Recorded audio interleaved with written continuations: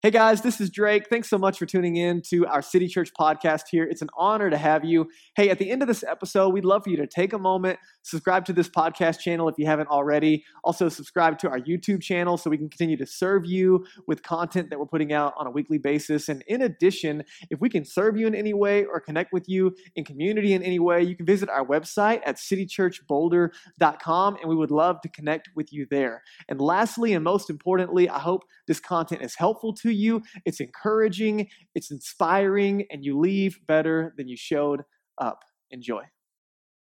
Hey, my name is Drake. I'm the pastor here. It's an honor to have you gathering with us on this beautiful day. The sun's out. It's getting a little chilly. You're not sure if you should have a jacket on or wear shorts in the afternoon. So I see some people rocking both at the same time.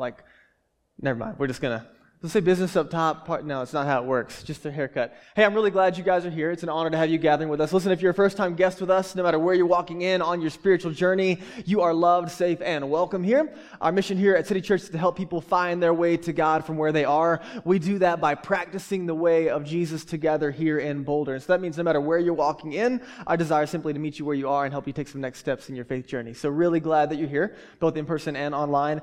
And we are today wrapping up a 8-week series called Teach Us to Pray, walking through Jesus' response to his apprentices, his disciples, when really the only time they ever asked him to teach them something. They said, hey, can you teach us to pray like you do? And then he walks them through what's often known as the Our Father or the Lord's Prayer. So we've been walking through that over the last 8 weeks. Today is the last installment on this series, and then we start a brand new series next week called The Good Book, which I'm pumped about. And it's going to be a series on can we trust the Bible, and we're going to talk a little bit more about that in the moments coming. Now, a couple of quick announcements for you. Today is also the kickoff of our, you can go back to the other slide. You guys are ahead of me already. Well done, Kat. The kickoff of our 24/7 prayer room here at City Church. Who's pumped about it? That's awesome. That's 50% of the room, which is appropriate because 50% of our church has signed up. Well done. So, here's my pitch for you today. We are launching today. So we talked a lot about in this series that prayer is more practice than theory. Dallas Willard said that if you want to learn to pray, you learn to pray by praying. As in, there's a lot that we can learn. We can spend 8 weeks talking about how to pray, and that's great and it's helpful, but it does us no good if we don't put it into practice. And so we are launching a 24/7 prayer room. This is the first time we've ever done it, the first time I've ever been a part of it personally in my life. If you want to hear more about the movement, it's super cool. You can pick up the book by Pete Greig, Dirty Glory. It's an incredible book. But the premise is this. Starting today at 4 o'clock, we launch a 24/7 prayer room for 1 week straight. So that means nonstop, night and day, every hour. We have people up here at this building praying for 168 hours straight. What you do is you go online, if you haven't already, you reserve a time slot for 1 hour. You can do more than that. Many of you already have. You can do back-to-back hours, however you want to do it, but a 1 hour time slot, you show up here at 4 p.m., or if you're like me, you grab those sweet 2 a.m. slots, you know what I'm talking about. You better watch out. They're getting taken, so if you want one, you got to jump in now. It's reverse psychology. You guys got that? I really will be here at 2, but it's going to be great. So, you walk in, there's a guide that walks you through an hour of prayer. For most of us, we talked about this, that you probably never prayed an hour in your entire life, at least not consciously. You maybe fell asleep on God while you were talking to him or whatever, but an entire hour dedicated to prayer sounds like a lot. But you have a guide that walks you through this room. It's really interactive, actually right on the other side of this back wall here. After the service, you can go check it out. It's already lit up. It's super cool. It's interactive. You're writing on the walls. You get to draw if you're artistic, or if you're like me, you can go see one of the pictures I drew. It's supposed to be a house, but it looks more like a fat arrow. But it's got symbolism for me. And so you get to talk to God both however you like to talk to God. So writing and verses and whatever comes to mind. And you go all the way around the room, not only praying for yourself, but praying for others and praying for our 10 global partners, and praying for the world, and praying for others in this church, and praying for your friends who are far from God. And then you take some time to reflect and listen. It's super cool. Our staff team, we sat in it on Thursday evening on the heels of this week, praying over you, praying over our church, praying over our city, and we all got done at the end of the hour saying, wow, it's already been an hour?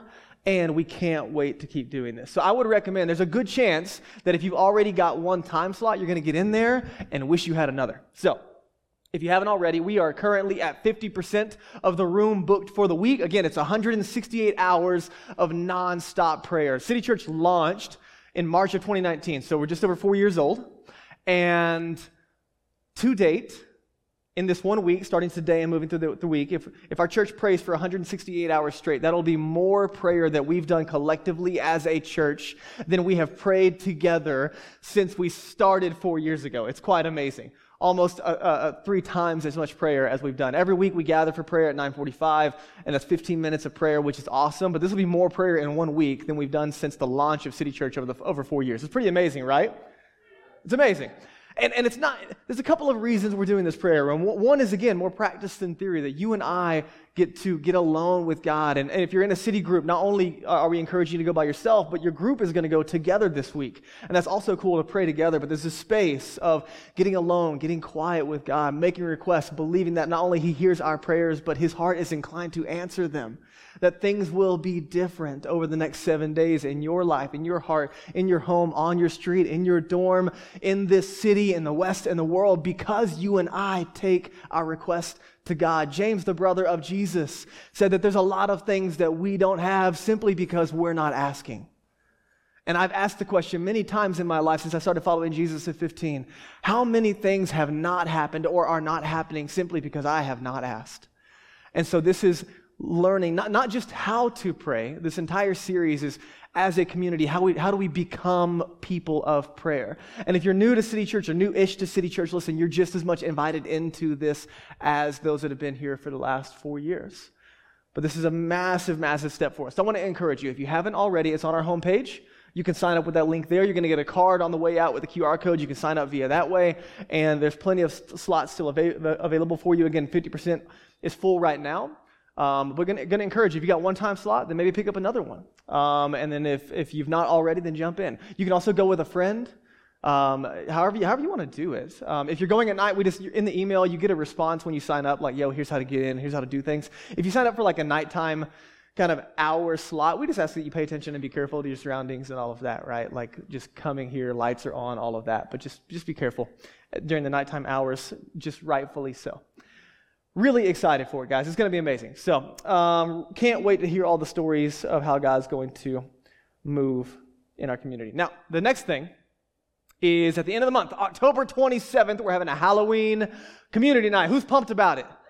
Woo! 3 of us still. Man, let's go party. The 3 of us, we're going to lunch afterwards. We're hanging out. Halloween community night is awesome. Friday the 27th. 6 to 8 p.m. So we throw these community nights periodically throughout the year, roughly quarterly, and they're intentionally geared at giving you a space to come and gather and connect in community, but also to invite your friends, maybe who would never go to church with you on a Sunday or go to a city group. It's like a third space. So normally, like there's a local bar and tap room down the street. We rent out that place, and we do free drinks on the house, and we gather together in that place and offer free childcare so that you can come and connect in community and just experience this community and the love of God. This is that similar event, but because it's a little larger and because it involves a lot more families, it's going to be here at our church. Friday the 27th, 6 to 8 p.m. So mark your calendars for it yourself. You're going to get an invite on the way out. The digital images on our social media platforms, on our website, all of that stuff. But in addition, we want to encourage you to pay attention and use the invite. Say, hey, come with me. And look at the people around you in your life that just will join you for an evening of drinks and hanging out and a costume contest and all of that. And listen, if you're not like that big into costumes and all of that, you can still come and not dress up, okay? It's not like you're excluded at the door. But at the same time, let me just tell you, there is an awesome costume contest with multiple layers, both for kids and adults and families and all of that. And you better come ready because my family's about to crush it, okay? It's coming. And my kids, I mean, they got it. Although the Hesslers are putting in a pretty good, they got this little girl, she's 4 years old, and she's too cute. I think it's a cheating mechanism that they have. Like, she's so cute that they're just going to use her to kind of get in first place. I'm like, that's cheating. So we got to judge with and without Amberly. Anyway, so if you're interested in more information or even being a judge for the Halloween community night, if you're kind of just one of those people who are gifted in judging others, you know what I'm talking about, then we have a spot for you. You're welcome. So we just, don't be super grumpy or wear a mask so we don't know how grumpy you are. And then you get to judge the costume contest. So if you're interested in being a judge for the Halloween community night, you can let us know on those connection cards, that little alphabet at the bottom, circle the letter J, and then put it in the boxes, and then we'll get you connected. Okay, you guys good? Tracking with me? Prayer room, everybody good for that? Yes, it's going to be amazing. Halloween community night, we're good? Inviting your friends, it's going to be amazing. Okay, well done. Let's go to Matthew chapter 6. It's where we are today as we end this series and teach us to pray. Matthew chapter 6, this is Jesus' response to the request from his disciples, his apprentices, his followers. Hey, teach us to pray like you do. And it's not because they hadn't prayed before. They grew up Jewish, and so they're very familiar with the idea of prayer. But they notice something in Jesus that looks very different than things that they've seen before. And so really the request is, hey, teach us to pray like you. And this is Jesus' response to that question. Pray like this: Our Father in heaven, hallowed or be set apart is your name. Your kingdom come, your will be done on earth as it is in heaven. Give us this day our daily bread. Forgive us our debts or our sins as we also forgive those who are our debtors or those that sin against us. And lead us not into temptation, but deliver us from evil. So we're landing on the last line of this prayer from Jesus. We walked through this whole thing over the last couple of weeks. You can pick it up on our podcast and our YouTube channel, starting from posture of knowing God as Father and really being convinced of the love that God has for you and how that changes how we pray, that who's on the other side of this conversation matters a lot, of who you're talking to will dictate how you pray.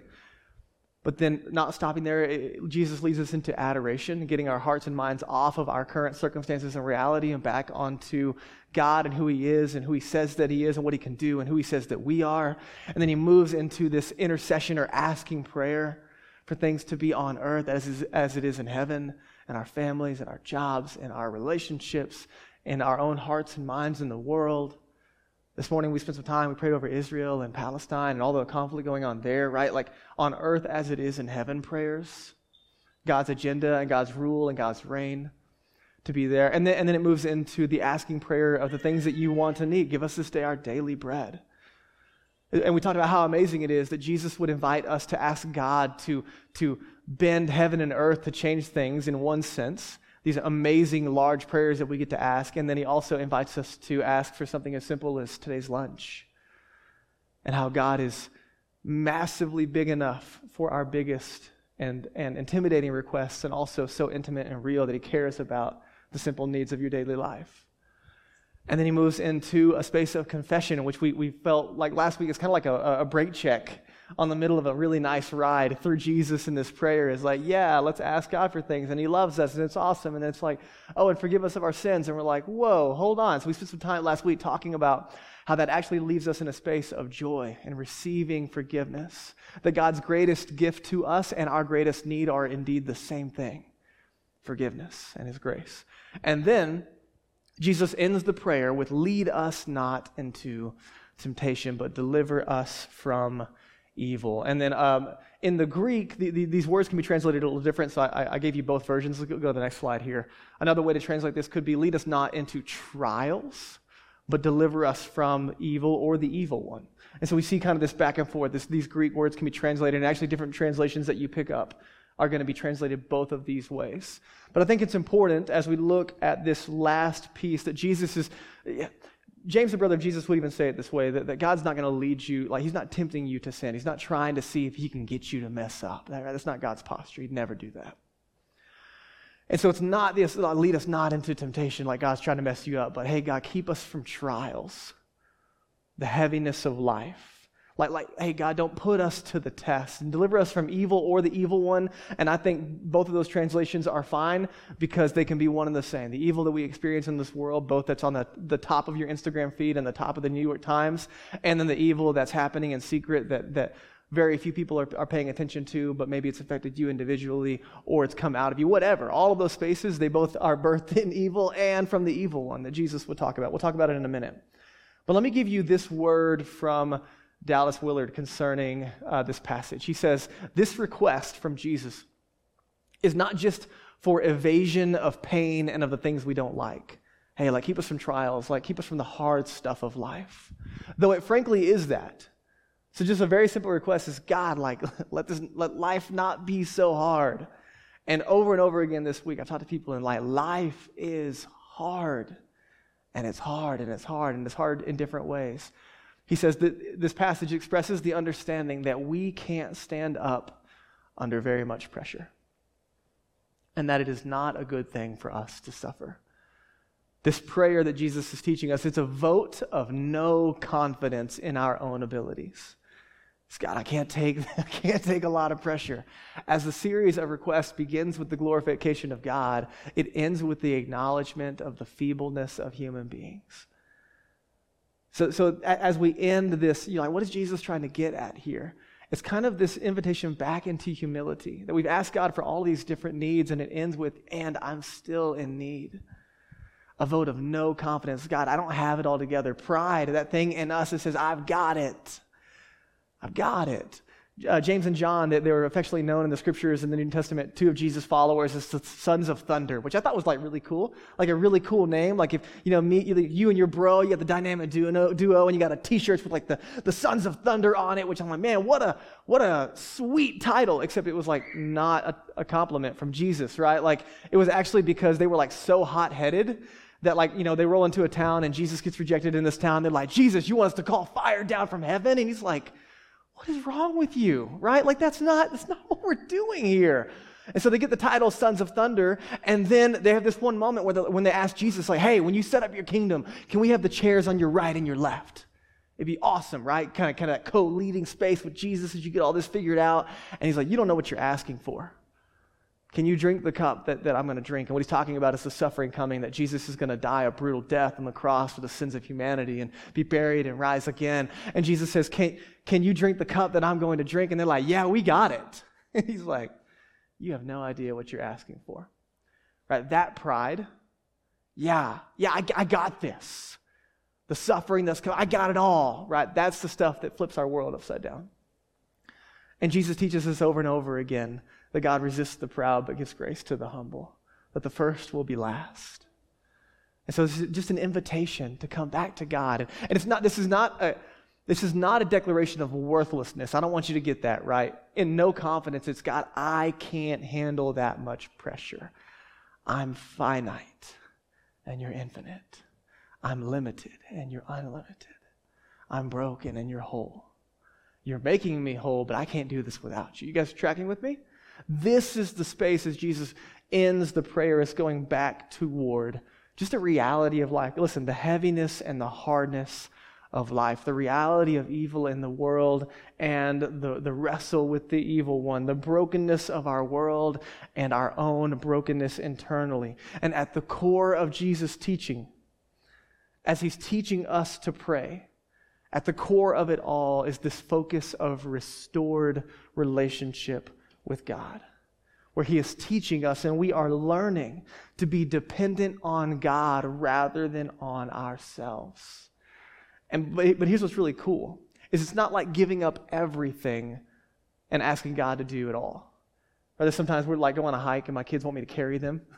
I'm like, dude, your legs work just fine, right? I'm here to help and I'm here to coach you, but you got to put in some effort, right? We talked about it a lot, that God is not opposed to training, but trying. We're not trying to earn God's favor or his affection, but he also invites us to work it out with him. And so it's learning to be dependent on God rather than ourselves, but also in humility, alongside this relationship, we're becoming our true selves, that God is helping us to work out the truth from the lies, who we really are, what he really made us for, who he says that we are, and how we are to partner with him in the world around us, both in relationship with him, to make him known and to know him. So this is an incredible invitation. This entire scope of teach us to pray has been relational from the beginning. Jesus says, pray like this, our Father. So here we are, back again. Bookends, if you will, to this prayer, and Jesus brings us back to relationship. God, I need you, and I don't have it all together, and so help me out. Now, as we wrap this up, I've got to take us to another passage that I think reflects really helpfully the big idea here, and here's why. Normally, my preference is to take a passage and we can just sit in one passage and break it up verse by verse, which we've been doing with this prayer series the whole time. But today, I feel like there's a big idea that we need as we end the series, as well as we go into the prayer room. So I'm going to give you that transition today. So let's go to John 10. And this is going to kind of tie everything together as we end this series. This is Jesus' words in John 10 that might be familiar because we talk about it a lot. And again, he just say, hey, keep us from trials and protect us from the evil one. So here we are. Jesus talking about the devil or the adversary. The thief comes only to steal and to kill and to destroy. C.S. Lewis says that every square inch of life that you and I experience, whether we're aware of it or not, is either claimed by God or counterclaimed by Satan. There is no neutral ground on this earth, including our hearts and minds. So the thief comes only to steal and to kill and destroy. But Jesus says, I came. And I want you to pay attention. Every time Jesus makes a declarative statement of the reason he's here, he's got a couple different ones. So you read through the scriptures together, and Jesus says, I came. And it tells us the purpose for which he's here. And there's a couple different ones, but here's a big one. I came that they might go to church on Sundays. I came that they might read their Bibles a little more. I came that they would feel a little bit better about themselves after praying a prayer on a Tuesday. Right? I mean, you start feeling, what are the things that you think, oh, Jesus came for this purpose? He says it right here. I came that they might have life and have it abundantly. I don't know your experience with Jesus. I don't know your experience with church. I don't know your experience with, you might even call it religion or whatever. There's some people who claim to follow Jesus, and it seems that they have not yet received what Jesus came to give. You know what I'm talking about? I came to give people life, and life abundantly. And everybody's like, yeah, he's awesome. I love it. It's the best. Right? And you're like, bro, what?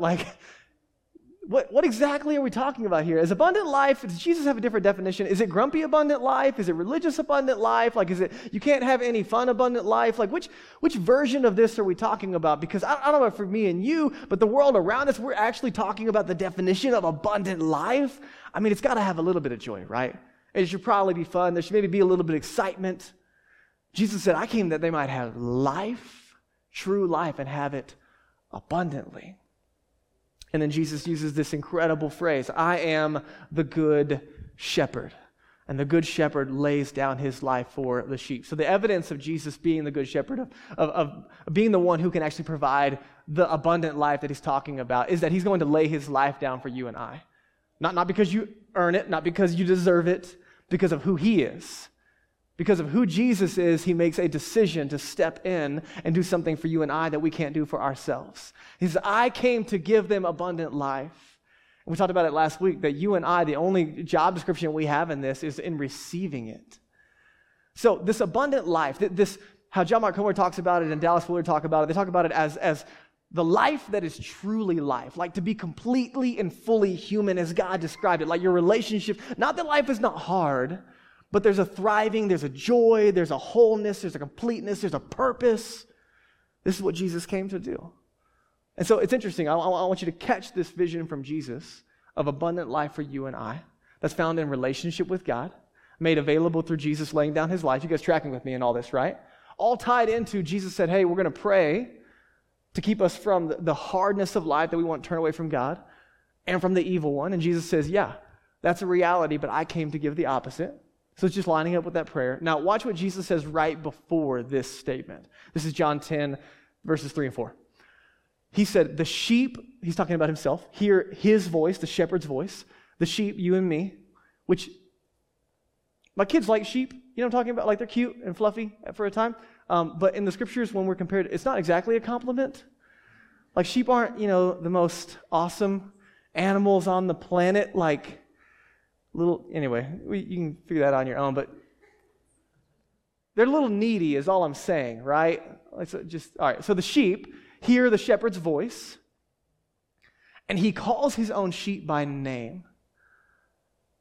It's really personal. See, don't miss the relationship that Jesus is after. And he's just using this parable as an example of relationship. And he leads them out. And when he has brought out all of his own, he goes before them, and the sheep follow him, and they know his voice. So, to follow Jesus, based on his little story here, helping people understand what he came to do, to follow Jesus is to be familiar with his voice, and to follow him or obey, which not everybody loves that word, but that's what we're after, to do the things that Jesus tells us to do. You see, when Jesus introduces prayer, he introduces it in the context of relationship. Relationship assumes that we talk to God. That's kind of a given. I think the struggle on the other side of it is it also assumes that God is talking to us.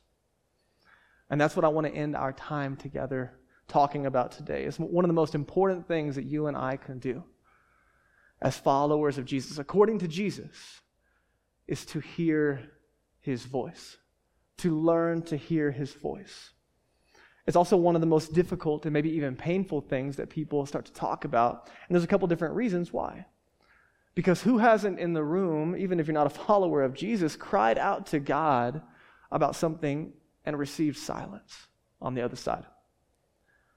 Who hasn't been made sick watching someone claim to hear from God, but it's clearly attached to their own agenda and manipulated purposes? Who in the room hasn't been hurt by someone using the words of God, whether it's the written scriptures or they, God told them or whatever? Who in the room hasn't been hurt by someone using the words of God to control or hurt and manipulate them? Who hasn't heard someone say, God told me, and then they follow it with something so massively ridiculous that you're like 1,000% sure God did not say that, but because God said it, there's no convincing them otherwise. You know what I'm talking about? This hearing from God thing can be confusing. And so there's a practice that we do often called listening prayer. So you're talking, again, if it's a relationship, it's assuming that it's not a monologue, it's a dialogue that you hear from God. But because of the abuse around it, because of the fear around it, because of the misuse, because of the confusion, and sometimes we don't know what to do with this conversation. And so one of the stations in the prayer room, as you end your time in that space, there's a space for listening prayer. And today I want to give you a very, very simple framework in order to help you do this. Now, if you want some more of it, we did a Holy Spirit series last year in the fall. You can pick it up on our podcast and our YouTube channel. We talked a lot about this conversation. Today, I'm just giving you the Cliff Notes version to equip you in this prayer room time, as well as maybe just a little bit throughout your week. I told you about Pete Greig, and he wrote that book, Dirty Glory. He also wrote a book, Hearing God, and it's a great little book. Hearing God for like normal people, and it's a solid book. I really like that dude. But here's one of the quotes from his book. He says that God speaks to us through his word and his whisper. How do we hear from God?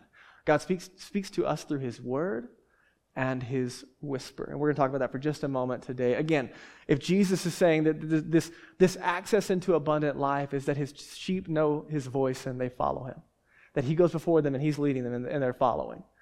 Well, what does that actually look like?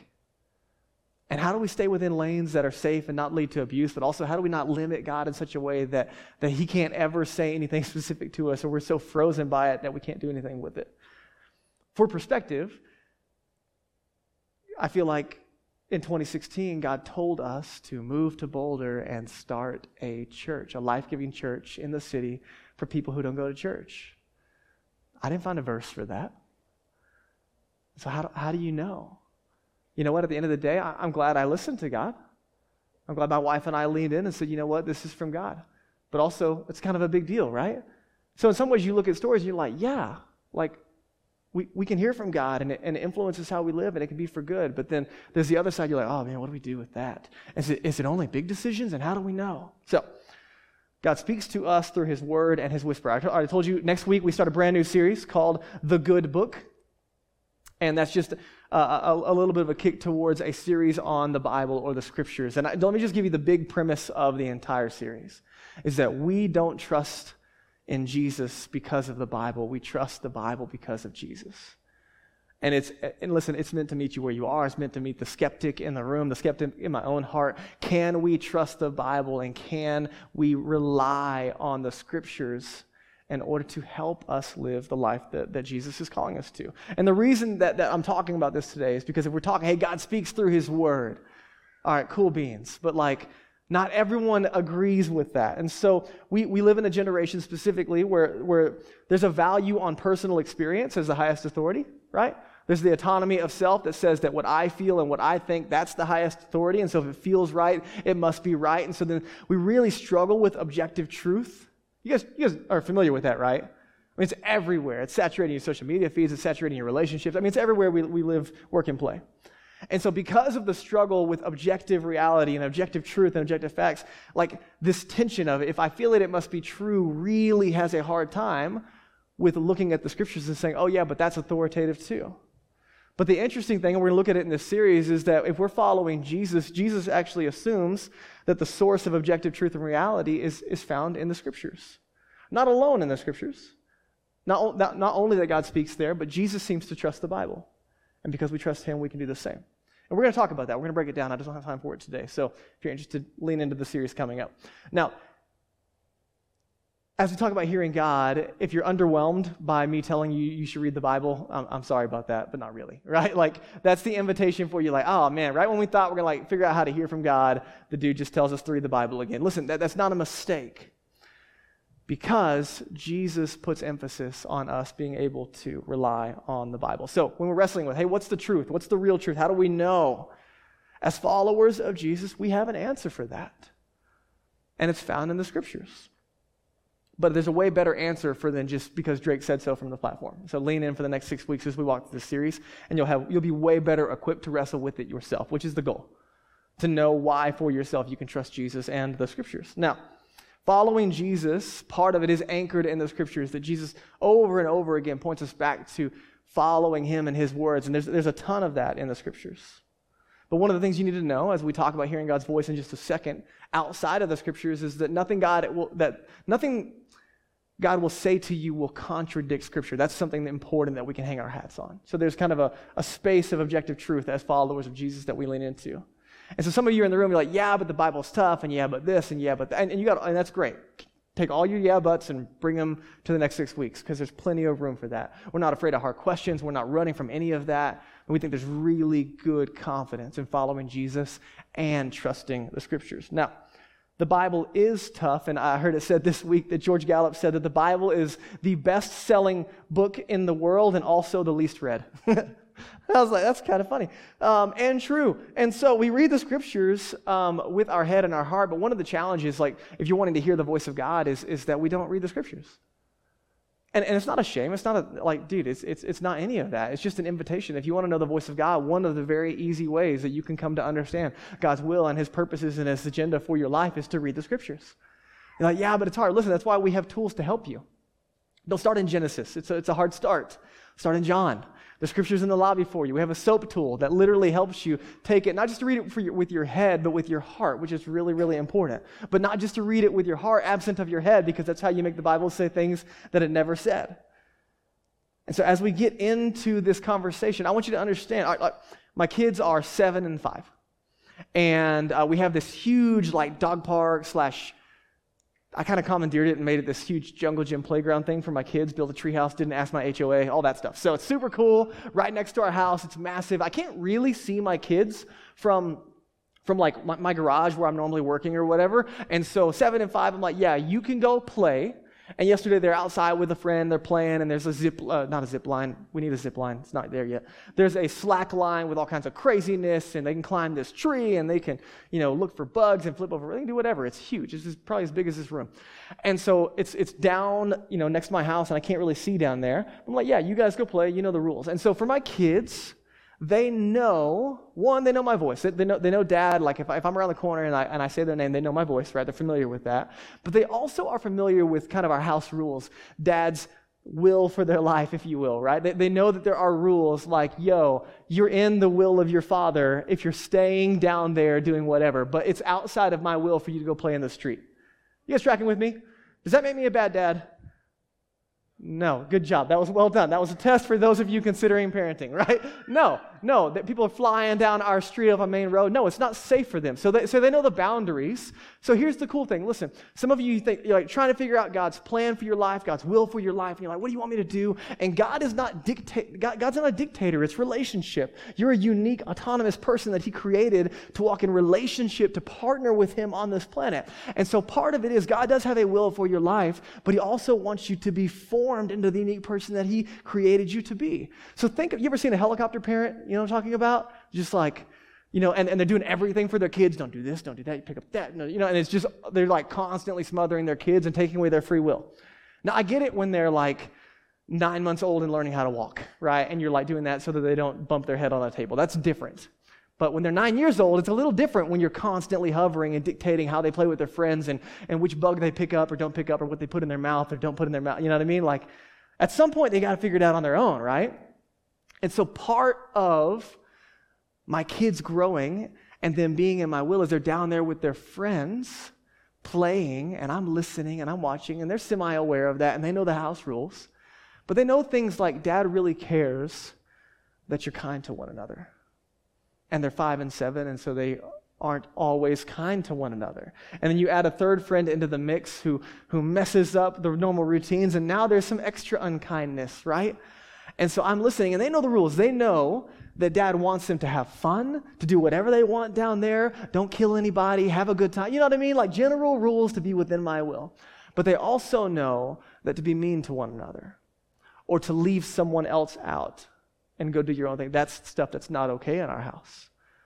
And so Dad's there, and he's listening, and they're doing a really good job of being autonomous and figuring it out and playing. And I'm watching them become their own persons, right? I'm trying to help them process their own integrity and take everything that they're learning and put it into practice. But guess what? Dad is also there to watch, and I hear that little argument. And see if they can work it out. But then when it doesn't, you know what? Hey, come here. Grayson walks over. Hey, are we being kind? Well, this and that. You've got all the reasons why we're not exactly being kind. And I'm like, yeah. Okay, so what could we do differently? And then I coach him through the scenario, and he knows. He knows what has happened is not within Dad's will. And I step in to help him get back in line. And you know what? My will for him is good for him and the other people that he's playing with, right? Yeah, you guys tracking with me? And so when it comes to following Jesus, when it comes to hearing God's voice,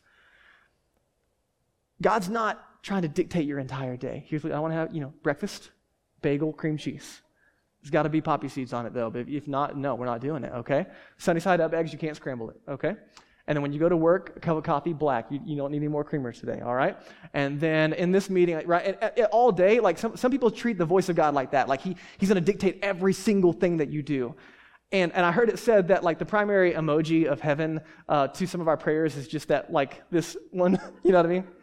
Like, God, pepperoni or cheese pizza? Like, dog, like that's all in my will. You're okay. Both of those are excellent choices, right? So as you're trying to figure it out, you're like, oh, God, what's God's will for my life? And he's giving you the scriptures as a foundation to understand, cool, here's all the things you get to enjoy. Watch out for the road over here. Hey, please engage in relationships, but hey, pay attention to how you're treating people. And hey, life is going to be hard, but watch what's happening to your heart in the process, right? You can figure all of that out through God's voice in the scriptures. Now, sometimes as we get into the Bible, it can seem really formal, like a book, but you'll learn as you get into it and you put the practice into it, it becomes massively relational really quick. That God will take the general principles in the scriptures and apply them very directly to your life. So again, that SOAPS tool, SOAPS, it's an acronym, it's in the lobby for you, you can take it home. It's to help you read the scriptures and then apply it to your life, to read it with your head and your heart. Now, as the band comes, I'm giving you the God's voice place from Scripture because it's kind of black and white in some ways. But again, the series coming up is to help you trust the Scriptures. I'm just letting you know that God's general will is pretty much available to you. The Scripture's not completely clear all the time, but there's quite a few things that are very clear. So, if you want to know God's will for your life, check out the Scriptures. And God will start to speak. And listen, if you need help, because the Bible can be hard, pick up a study Bible. Like the NIV and the ESV study Bibles, they give you like cliff notes to scenarios so you know what the heck Jesus is talking about when he says a parable or what town he went into. And it's not that hard to read it with your head and your heart. But some of you, listen, I don't want you to get stuck. Some of us are so conditioned to only read the Bible with our heads and we're analytical, and so we read it for information but not transformation. And Jesus doesn't want it to stop there. This is relationship. It's not just information to know about God, it's to know God. And he's given us the scriptures as a place to know his voice and to hear from him. And so part of the SOAPS tool is I can write down what God is talking to me about. But let me give you the last piece, and that's God's whisper. You ever had a moment, and again, God's whispers won't contradict his word, his written word, the scriptures. We'll talk about all that. But you ever had a moment when you're like, you have a thought or something comes to mind or whatever, and you're like, is that me? Or is that last night's tacos, right? Like, is that God talking? Or the chips and queso from, Tiago last night. Like, what's going on here? You ever had a moment when you're like, is that me or God? And again, you think about it. God tells us to go plant a church. And I'm glad are you glad we listened to that? Yeah. Don't clap for me. It's just right. Like, isn't it cool that when someone listens to the voice of God, sometimes it can birth stuff like this? And I'm grateful for that. I'm so glad. Can I tell you that it was one of the scariest things we've ever done in our entire lives? And can I tell you that it's not the last thing that God keeps stretching me in? I heard someone say that I don't want to live off of a past word from God. I want to live off the last word from God. It wasn't my job to listen to God in 2016 and just block him out after that. And so then the other day, he tells me to do something scary, to go talk to my friend Dorian at the gym and invite him to dinner and hear about his faith journey, right? That's just as scary. I was moving across the country and starting a new church. We were at a prayer night a couple months ago. And it's mainly a worship-focused space, and we're just praying, and just our church is gathered for a time of prayer and worship. And I'm standing in the back, and I'm praying, and I feel like the Holy Spirit says, hey, I want you to go pray over them. And there's this new couple in our church. I barely know them. In fact, I think I couldn't even remember their names at this point. It's like one of those fresh, like, what is it again?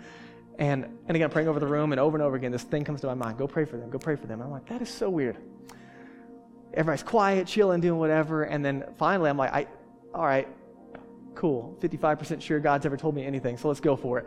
And I go and I tap them on the shoulder, freak them out a little bit because they're, focused in prayer. And they're like, And I'm like, hey, I was just praying in the back, and I felt like I should come ask if I could pray for anything over you. Is there anything going on that I can pray for?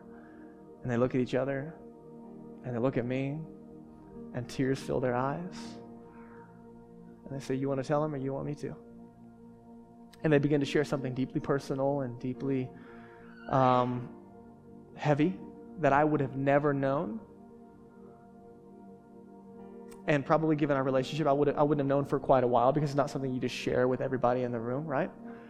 But they felt very clearly in that moment that God had given them a space, that God saw the suffering that they were going through and invited me to come pray for them. And so they shared something very deep. We prayed for them. And what's really cool is I got a text this week of some of the ways that God is answering that prayer. It is quite amazing. And I look at that, I'm like, man, I'm so glad I listened to God in that moment. And I'm sure they would tell you the same thing. Or I'm at the gym and God says, go talk to that guy. And I'm like, are you kidding me? That is so weird. But fine. And then this week I'm hanging out with my friend Dorian at the Rayback, and we're getting drinks, and I get to hear Spiritual Journey, all because God told me to go and talk to that guy. I'm so glad I did. Over and over again, there's moments. Is this me or is this God? So, this is what Paul would call in 1 Corinthians 14, prophecy. Don't get weirded out by that word. Again, you can go back and listen to the podcast. Very simply, prophecy is receiving a word from God either for yourself or for someone else. It can come to you in a picture. It can come as a verse. It can come as a name. It can come in all kinds of ways. God speaks to you directly based on who he knows that you are, which is kind of cool. But to give you the space, hey, is God speaking to me about something either that I need to do with this or that I need to share with somebody? One of my favorite questions around the whispers of God is, God, do you have anything that you want to say to me? Or do you have anything you want to say through me? Is there something you want me to do with it? So let me give you the ABCs real fast, okay? When it comes to a word from God, from the whispers of God, specifically around prophecy, Paul teaches that we should eagerly desire this because it builds others up, which is great. To hear the voice of God and be used by God to encourage someone else. He says it's used for the purpose of encouragement. But you use the ABCs to check, is this from God or is this queso and tacos last night, right? Like, how do I know? ABCs, number one, you ask, is it affirming? Is it encouraging? Is it going to build them up? It's a pretty good chance. Listen, God doesn't always speak to us through affirmations and encouragement, right? Sometimes God might give you something quite heavy, and so it's not off the table at all, but you need to use a ton of discernment and be slow to share something like that, right? Like, you ask the question when God speaks to you about something, whether it's for you or for someone else, like, what's the worst that can happen? Like, if the answer is a lot, you need to slow down. You guys tracking with me? Like, pay attention to it. But if, like, you're sitting in the room today and you get this, you're like, oh, man, I just get this feeling that God wants to say that he loves someone today. That's a pretty good chance that's a safe one, guys, right? Like, that one's probably going to be okay to share that. You guys tracking with me? So the ABCs, number one, is it affirming? Number two, is it biblical? We talked about it. God's not going to give you a word that's contradictory to Scripture. So again, you're running through the process before you ever share anything. And number 3, is it like Christ? Does it look like Jesus? And again, not you gotta be careful. Not what you think Jesus is like the Jesus of the Scriptures, okay? So not your version of Jesus, not what would Jesus do if he was me. What would I do if I were, I'm sorry, I said that backwards. Yeah, what would Jesus do if he were me is the right question. Sometimes I'm asking, hey, Jesus, like, here's what I would do. Here's my opinion. So ABCs, is it affirming? Is it biblical? Is it like Jesus? Is it Christ-like? And here's the safe language, okay? I don't think I've ever gone to anybody and said, hey, God told me to tell you. That's dangerous for a lot of reasons. But many times, say, hey, I felt like I should pray for you. Anything going on? Or, hey, this came to mind. Does that mean anything to you? Things like that. So the ABCs. You guys tracking with me? God speaks through his word and through whispers. I want you to be open to both. I want you to have a proper foundation, getting into the Scriptures, but I also want you to be open to God speaking to you, both now, today, right now, and through you. This is part of how the church is built up. All right, so next steps today. Number 1, let's become people of prayer through praying. So if you have not already, sign up for the prayer room. Join us in this practice. Let's move heaven to earth. Let's come together in asking prayer. If you've not signed up, please give it a shot. If you have signed up, I'd encourage you, sign up for a second slot. Promise you won't regret it. Number 2, let's learn God's voice by getting into the Scriptures daily. Again, best-selling book on the planet, least read book. And it's okay. Just like prayer, start where you are. I'd encourage you with the Scriptures, start where you are. There are Bibles in the seatbacks in front of you. There's little journals, blank journals for you there. There's also little John Gospels out in the lobby, like literally just like the story of Jesus kind of taken out of the Bible and in one little book. It's there for you. Pick that up. If you've never read the Bible, pick up John and read a chapter a day and take the SOAP tool and just process it. And you'll find that God has something to say, that God is speaking. And lastly, listen for God's whisper using the ABCs. I'd encourage you that God has a lot more to say to us and through us than we allow him to. And I think while Paul says, hey, eagerly desire this gift because it builds the church up, I think some of us, because of past experiences or intimidation or whatever it is, a little weird, you're like, oh, I don't know about that. But man, like, think of what goes undone. Think of who goes unencouraged and not built up when you and I hold back. So let's not just know God with our minds, let's know him with our hearts. And let's build a family and let's live on mission with him together. This isn't just for this room, it's also for your neighbors, your friends far from God, your family, your coworkers.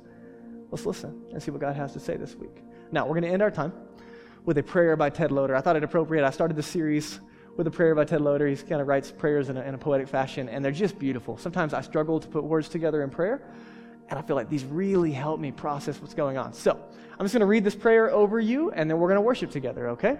And as we begin to respond and worship, you can do a couple of different things.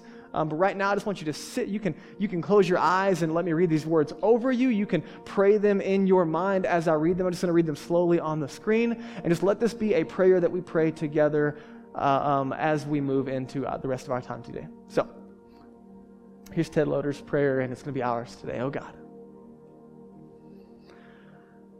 I am so fragile. My dreams get broken. My relationships get broken. My heart gets broken. My body gets broken. What can I believe except that you will not despise a broken heart, and that old and broken people shall yet dream dreams, and that the lame shall leap for joy, the blind see, the deaf hear. What can I believe except what Jesus taught?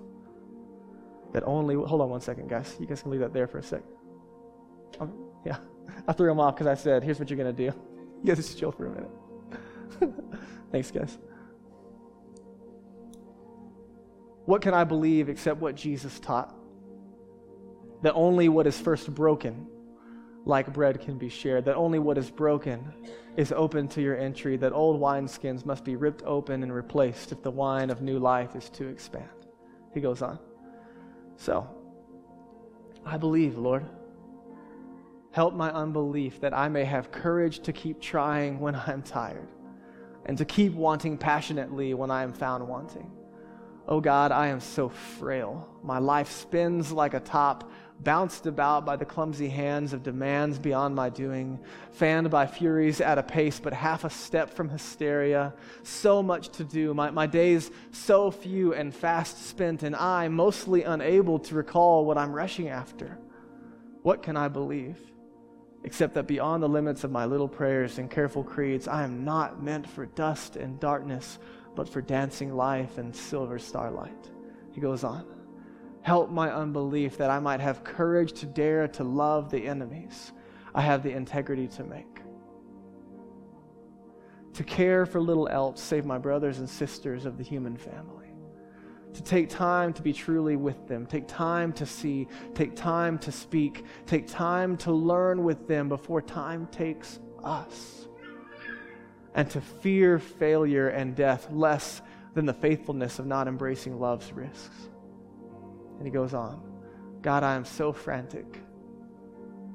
Somehow I've lost my gentleness in a flood of ambition, lost my sense of wonder in a maze of videos and computers, lost my integrity in a shuffle of commercial disguises, lost my gratitude in a swarm of criticisms and complaints, lost my innocence in a sea of betrayals and compromises.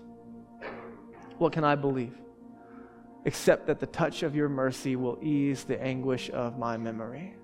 That the tug of your Spirit will empower me to help carry now the burdens I have loaded on the lives of others. That the example of Jesus will inspire me to find again my humanity. So I believe, Lord, help my unbelief that I might have courage to cut free from what I have been and gamble on what could be and on what you might laughingly do with trembling me for your incredible world. Let me pray for you. God, thank you for this space. Thank you for our church. Thank you for the opportunity to gather. Thank you for your Holy Spirit that leads us. Thank you for the scriptures that provide a source of grounding and authority.